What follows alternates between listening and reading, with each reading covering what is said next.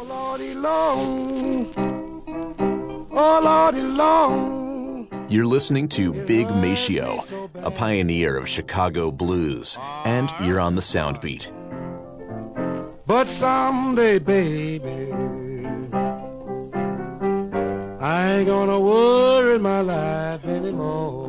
Big Maceo, also known as Maceo Merriweather, recorded Worried Life Blues in 1941 and released by Bluebird Records.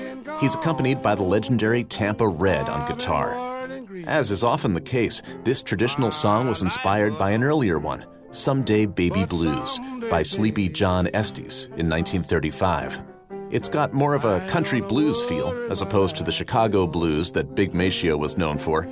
His moderate tempo 8-bar blues style helped transform the blues, moving towards that Chicago urban style with a more sophisticated improvisation.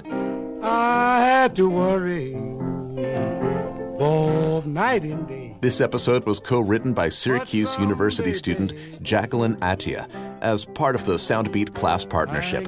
Find out more about the partnership at soundbeat.org. No, boy, I ain't gonna worry my life no more. Yeah. Soundbeat is produced at the Belfer Audio Archive, Syracuse University Libraries. I'm Brett Barry.